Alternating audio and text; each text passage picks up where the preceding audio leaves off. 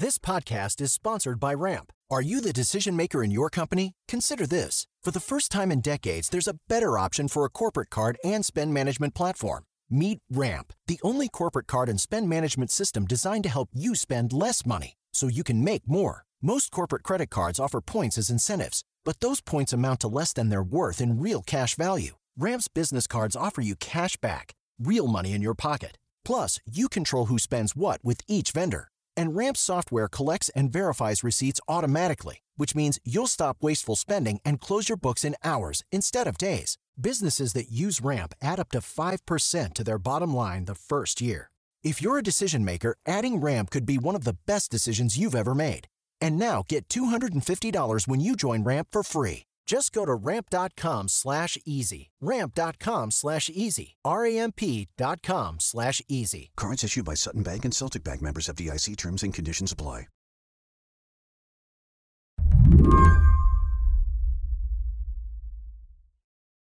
This week, if you were looking at headlines, trying to figure out what exactly is happening in Iran, you would keep coming across one story in particular, again and again. The story that the so-called morality police were being abolished. Maybe. What do we know about the morality police? Have they been disbanded? Not at all.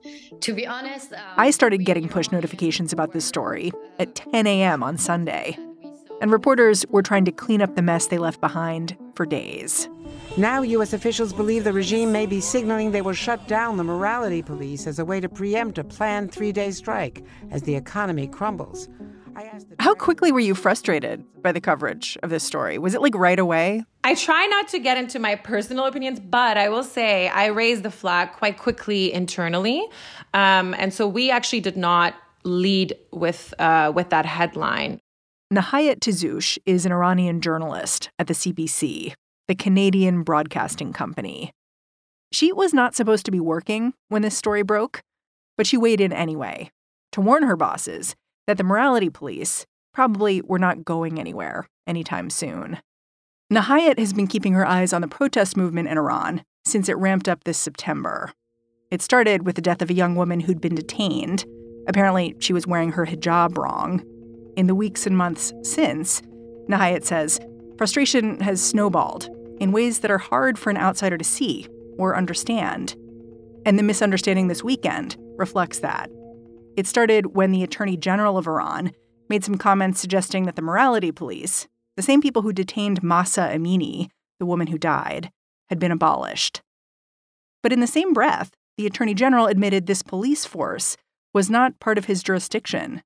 Since then, a few regime officials and parliamentarians have come out and again have given conflicting information, leading certain, people, activists, the U.S. State Department to say, listen, we just don't have enough information to even definitively say that the morality police has been disbanded or abolished. It sounds confusing. And it also sounds like the main people who benefit from that confusion are people inside the government of Iran. That's the allegation, right? That's the allegation by a lot of activists, a lot of Iranians who, as soon as that news was, spread, were sort of saying, guys, hold on, wait a minute.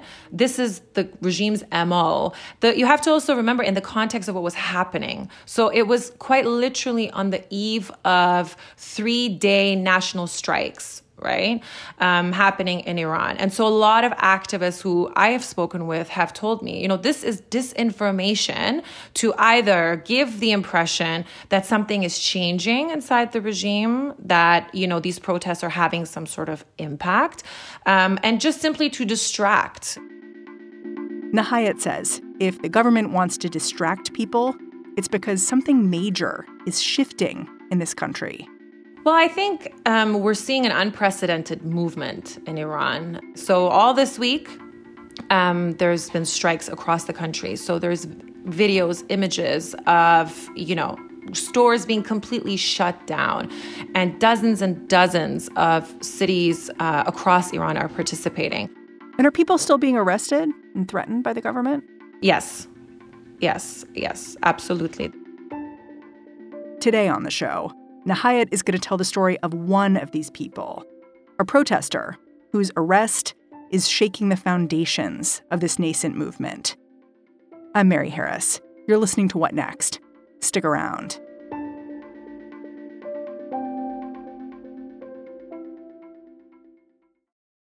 This episode is brought to you by Discover. When it comes to your finances, Discover wants you to know they are the credit card that is always there for you. With 24/7 U.S.-based live customer service, everyone has the option to talk to a real person anytime, day or night. Yep, that means no more waiting for, quote, normal business hours just to get a hold of someone. We are talking real service from real people whenever you need it. Get the customer service you deserve with Discover. Limitations apply. See terms at discover.com/creditcard. Part of what Nahayat Tazoush finds frustrating about covering the protests in Iran is that, like a lot of Western journalists, she finds it difficult to know exactly what's going on in the country, day to day. She wanted to tell the story of one person caught up in this moment of change. And that's how she found herself drawn to an Iranian rapper named Toomaj Salehi. She followed him online, knew he was vocal politically. He'd even been detained before for some particularly stinging lyrics. Oh, and she loved his flow. You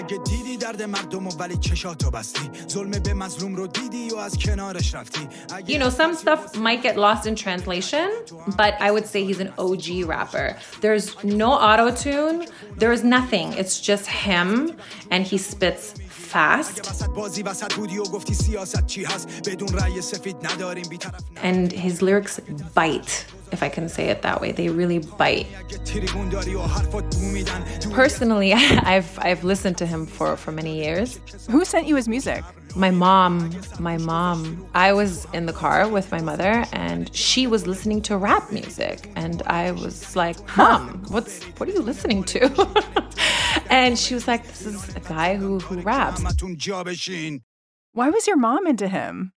Well, this is the interesting part. I think a lot of people, when they first hear his music, they don't even think that he's somebody who's inside the country, because his message is so forceful and so quite, aimed at the regime and critical of the regime in a country where any sentence, any word of dissent can really land you in jail, and then God knows what will happen to you. That willingness to take on the Iranian government, it is part of Toomaj Salehi's appeal, not just for expats like Nahayat and her mom, but for people inside Iran, too. Back in 2021, Toomaj released a song he's become known for ever since. In English, it translates to mousehole. It called out not just the Islamic Republic, but all the people who uphold Iran's ruling elite, even passively.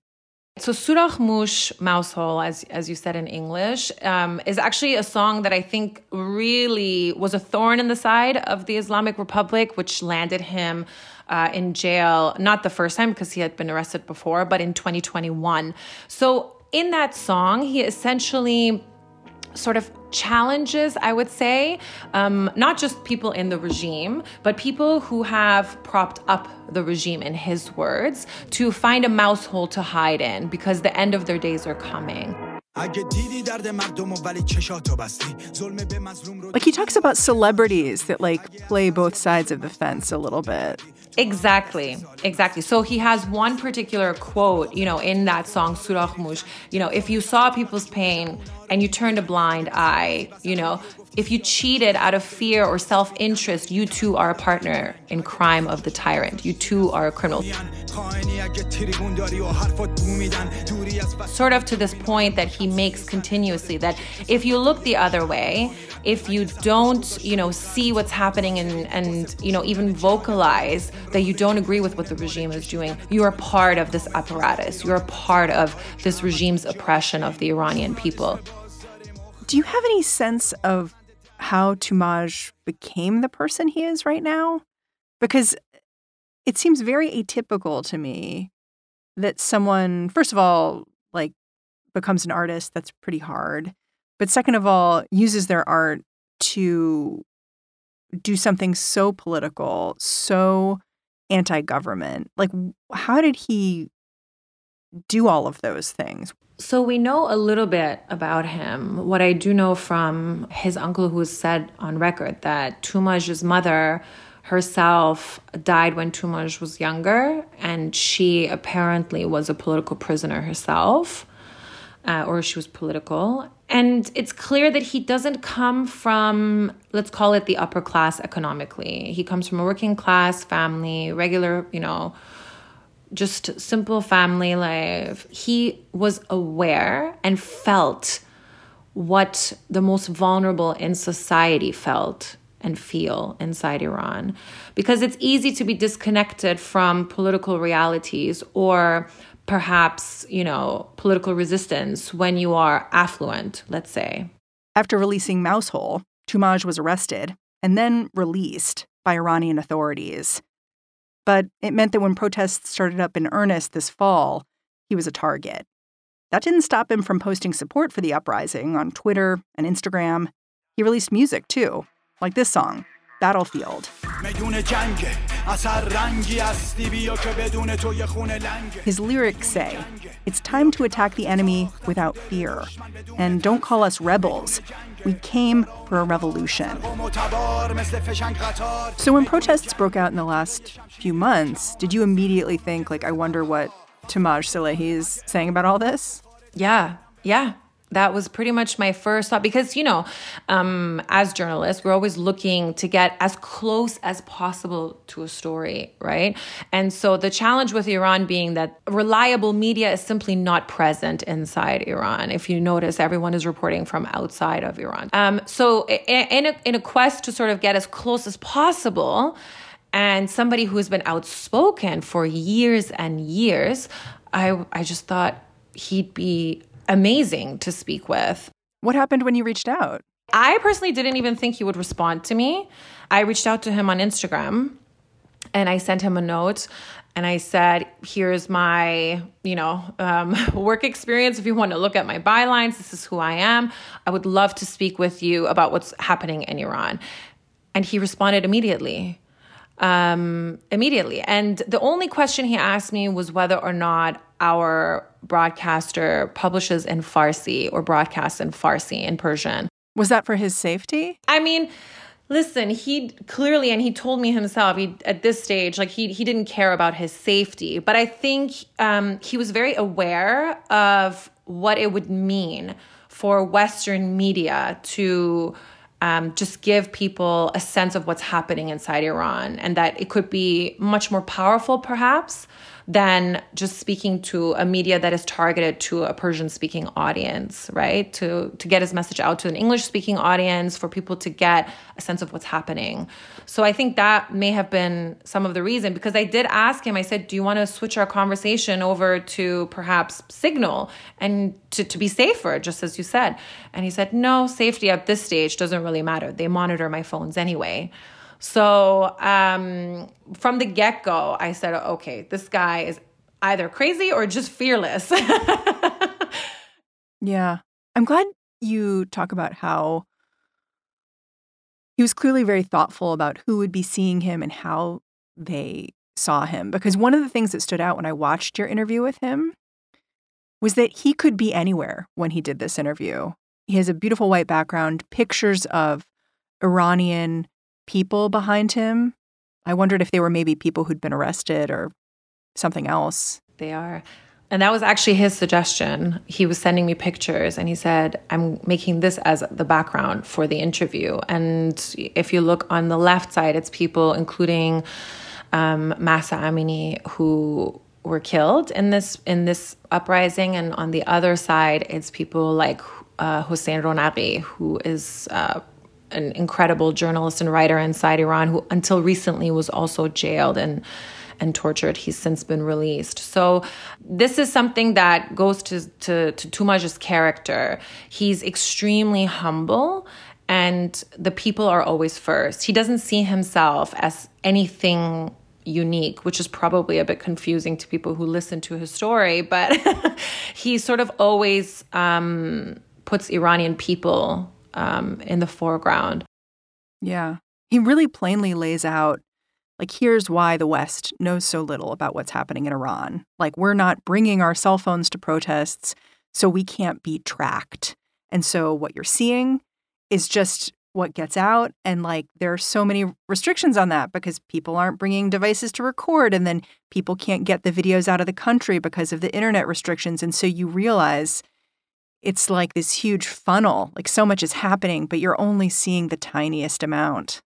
Yeah, that we're just simply not seeing, Mary. And that's what he was saying. You know, there are crimes happening in parts of Iran that we might never find out about because videos are simply not getting out. He talks about how, you know, when you take a phone, those who are brave enough to even take their cell phone to protest, and just the action of aiming up your phone and recording what, you know, the regime agents and forces are doing puts you in the line of fire. Quite frankly, there is a video of one woman in particular who was recording a video while she was chanting, "Don't be afraid," and she was shot that very second, and it's captured on video.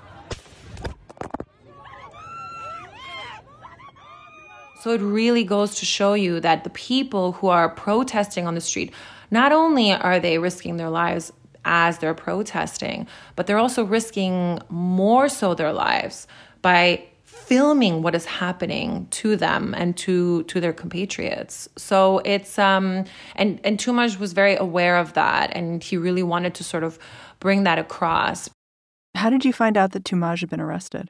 Well, that was a crazy day in itself, because our story, we had been working on getting the story out. We had to translate clips, and it was quite a long piece. I wanted to do it justice. And so it took about a week and a half or so to even get the story ready.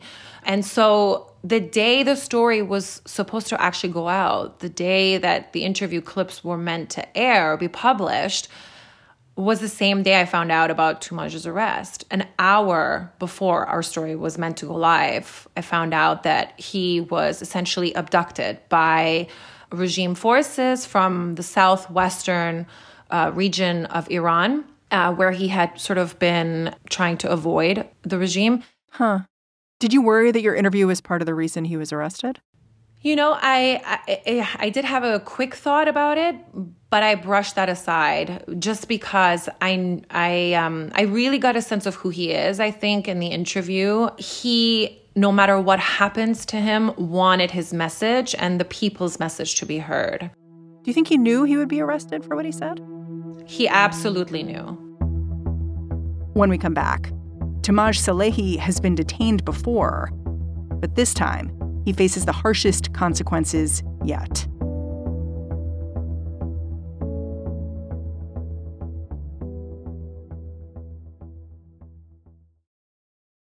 This is the story of the one. As head of maintenance at a concert hall, he knows the show must always go on. That's why he works behind the scenes, ensuring every light is working, the HVAC is humming, and his facility shines. With Grainger's supplies and solutions for every challenge he faces, plus 24/7 customer support, his venue never misses a beat. Call quickgrainger.com or just stop by. Grainger, for the ones who get it done. This episode is brought to you by Progressive Insurance. Hey, listeners, whether you love true crime or comedies, celebrity interviews, news, or even motivational speakers, you call the shots on what's in your podcast queue, right? And guess what? Now you can call the shots on your auto insurance, too. Enter the Name Your Price tool from Progressive. The Name Your Price tool puts you in charge of your auto insurance by working just the way it sounds. You tell Progressive how much you want to pay for car insurance. Then they'll show you a variety of coverages that fit within your budget, giving you options. Now, that's something you'll want to press play on. It's easy to start a quote, and you'll be able to choose the best option for you fast. It's just one of the many ways you can save with Progressive Insurance. Quote today at Progressive.com to try the Name Your Price tool for yourself and join over 28 million drivers who trust Progressive. Progressive Casualty Insurance Company and Affiliates. Price and coverage match limited by state law. I know that you've been in touch with Toomaj's family and friends since his arrest. What do they know about where he is, how he is? So if we start at the beginning, when he was first abducted, there was really no information about his whereabouts for, I think, 3 days. So no one knew. where he had been taken or his condition or anything really about what they might be doing to him. And then the regime's broadcaster, one of the state news agencies on Twitter, on social media, posted a very, very short clip purportedly showing Toomaj in a blindfold. He looked like he was under duress, expressing regret for threatening the regime, essentially. And of course, it's the MO of the Islamic Republic. Forced confessions, they have a track record of doing that. Not just forced confessions, but airing them publicly. You know, they've since put out another video of him, and they're always very, very short. And they're always about his music or particular messages that have particularly resonated with Iranian people that they ask him, or force him, I should say, not ask him, to recant. So that in itself really tells you about perhaps the threat they see in someone like Toomaj. You look at videos and people are chanting for him to be freed inside Iran. And people go so far as to say, if one hair on the top of his head, is harmed, we will cause riots. You say that some of these Iranian protesters have said things like, if you touch a hair on his head, we'll be in the streets.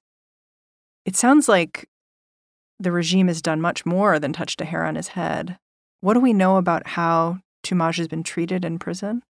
Yeah, so I've spoken with one source in particular who essentially gathered information from people who have left that jail in Esfahan that Toomaj is in.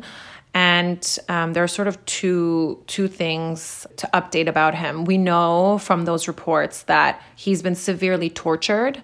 There were initially reports of one of his legs being broken as a result of a gunshot wound, that his leg was in a cast, that his face had severely been damaged as a result of torture. And then the most recent reports from that source suggest that he is staying defiant inside the jail.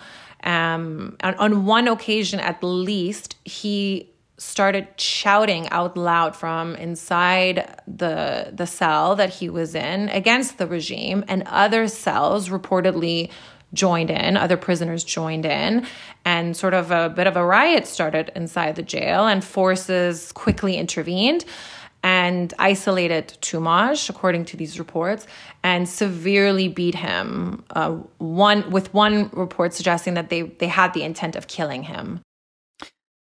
What are the charges against Toomaj?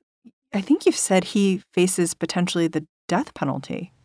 Yeah, the sources that I've spoken to essentially were quite worried because it appeared that he was going to be charged with muhareb, which means waging war against God, as well as corruption on earth. In Persian, it's mufsed fil arz. The charge of muhareb was left off his indictment, but that charge of corruption on earth, it still calls for the death sentence under Iran's Islamic Sharia law. So that is what he's facing, along with other charges. And that will likely be done in what's called a revolutionary court in Iran. These are specific courts that were set up after the Islamic Revolution in 1979 to deal with any political dissent, to squash that, essentially. Verdicts in these courts are reportedly decided before the trial even takes place. So there is no due process in these courts, just to be frank. What you're laying out is pretty grim. Mm-hmm. I just wonder, what's the timeline here for all of this? Like here in the United States, it takes a long time for someone to go from charged with a crime, on trial. If they're death penalty, execution, it takes decades. I don't get the sense that's the case in Iran. No, and it's also really difficult to know because there's no real, due process in these courts. And in Toomaj's case in particular, he is high profile. So his case, it will most likely be decided at the desk of somebody who works for the regime's security or intelligence apparatus. So, the family is in limbo. Those who love him are in limbo. It's not clear what's going to happen. And his team is sort of, it would be fair to say, trying to keep his name out there to keep up public pressure, because we've seen in other cases of high-profile Iranians who were jailed that public pressure sometimes does work in either getting visitation or even the release of prisoners on bail. His family has not been able to see him in 38 days, has not even spoken with him. And it's not clear what the intelligence or security apparatus of the regime will decide to do with him. Yeah, I was struck by the fact that Toumaj's Twitter account is still tweeting. Like, it's still sending messages out. It's still tweaking the regime. And I guess what you're saying is that that's strategic, to just stay out there. Toumaj was very, I can say he was selfless. He told me himself, he said, I'm always worried when I join these protests that if I get arrested, I'm not worried about myself. I'm worried that people will lose faith. And I think keeping his Instagram, his Twitter, his social media going is part of that, is part of keeping almost his voice alive, even when he's behind bars, to keep pushing people, to keep motivating people. Do you think you'll ever speak to Toumaj again? Do you think about that? I have thought about it. It's very difficult to predict, right? We don't know what will happen to him. I can perhaps only say that I hope we can speak again. And certainly the people around him are really doing everything possible to make sure that he comes out relatively unharmed in this case, meaning that he's not killed. Nahayat, I'm really grateful for your time and your reporting and your dedication to this story. Thanks. Thank you. Thank you, Mary, for having me. I appreciate it.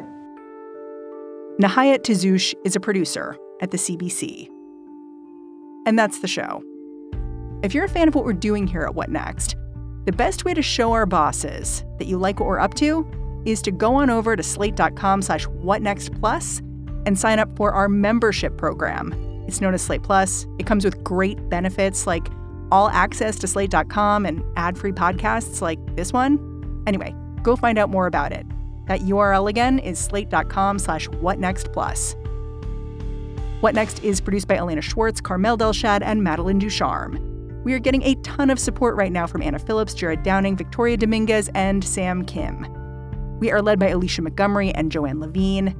I'm handing things off to the What Next TBD crew right now, but I will be back in this feed on Monday.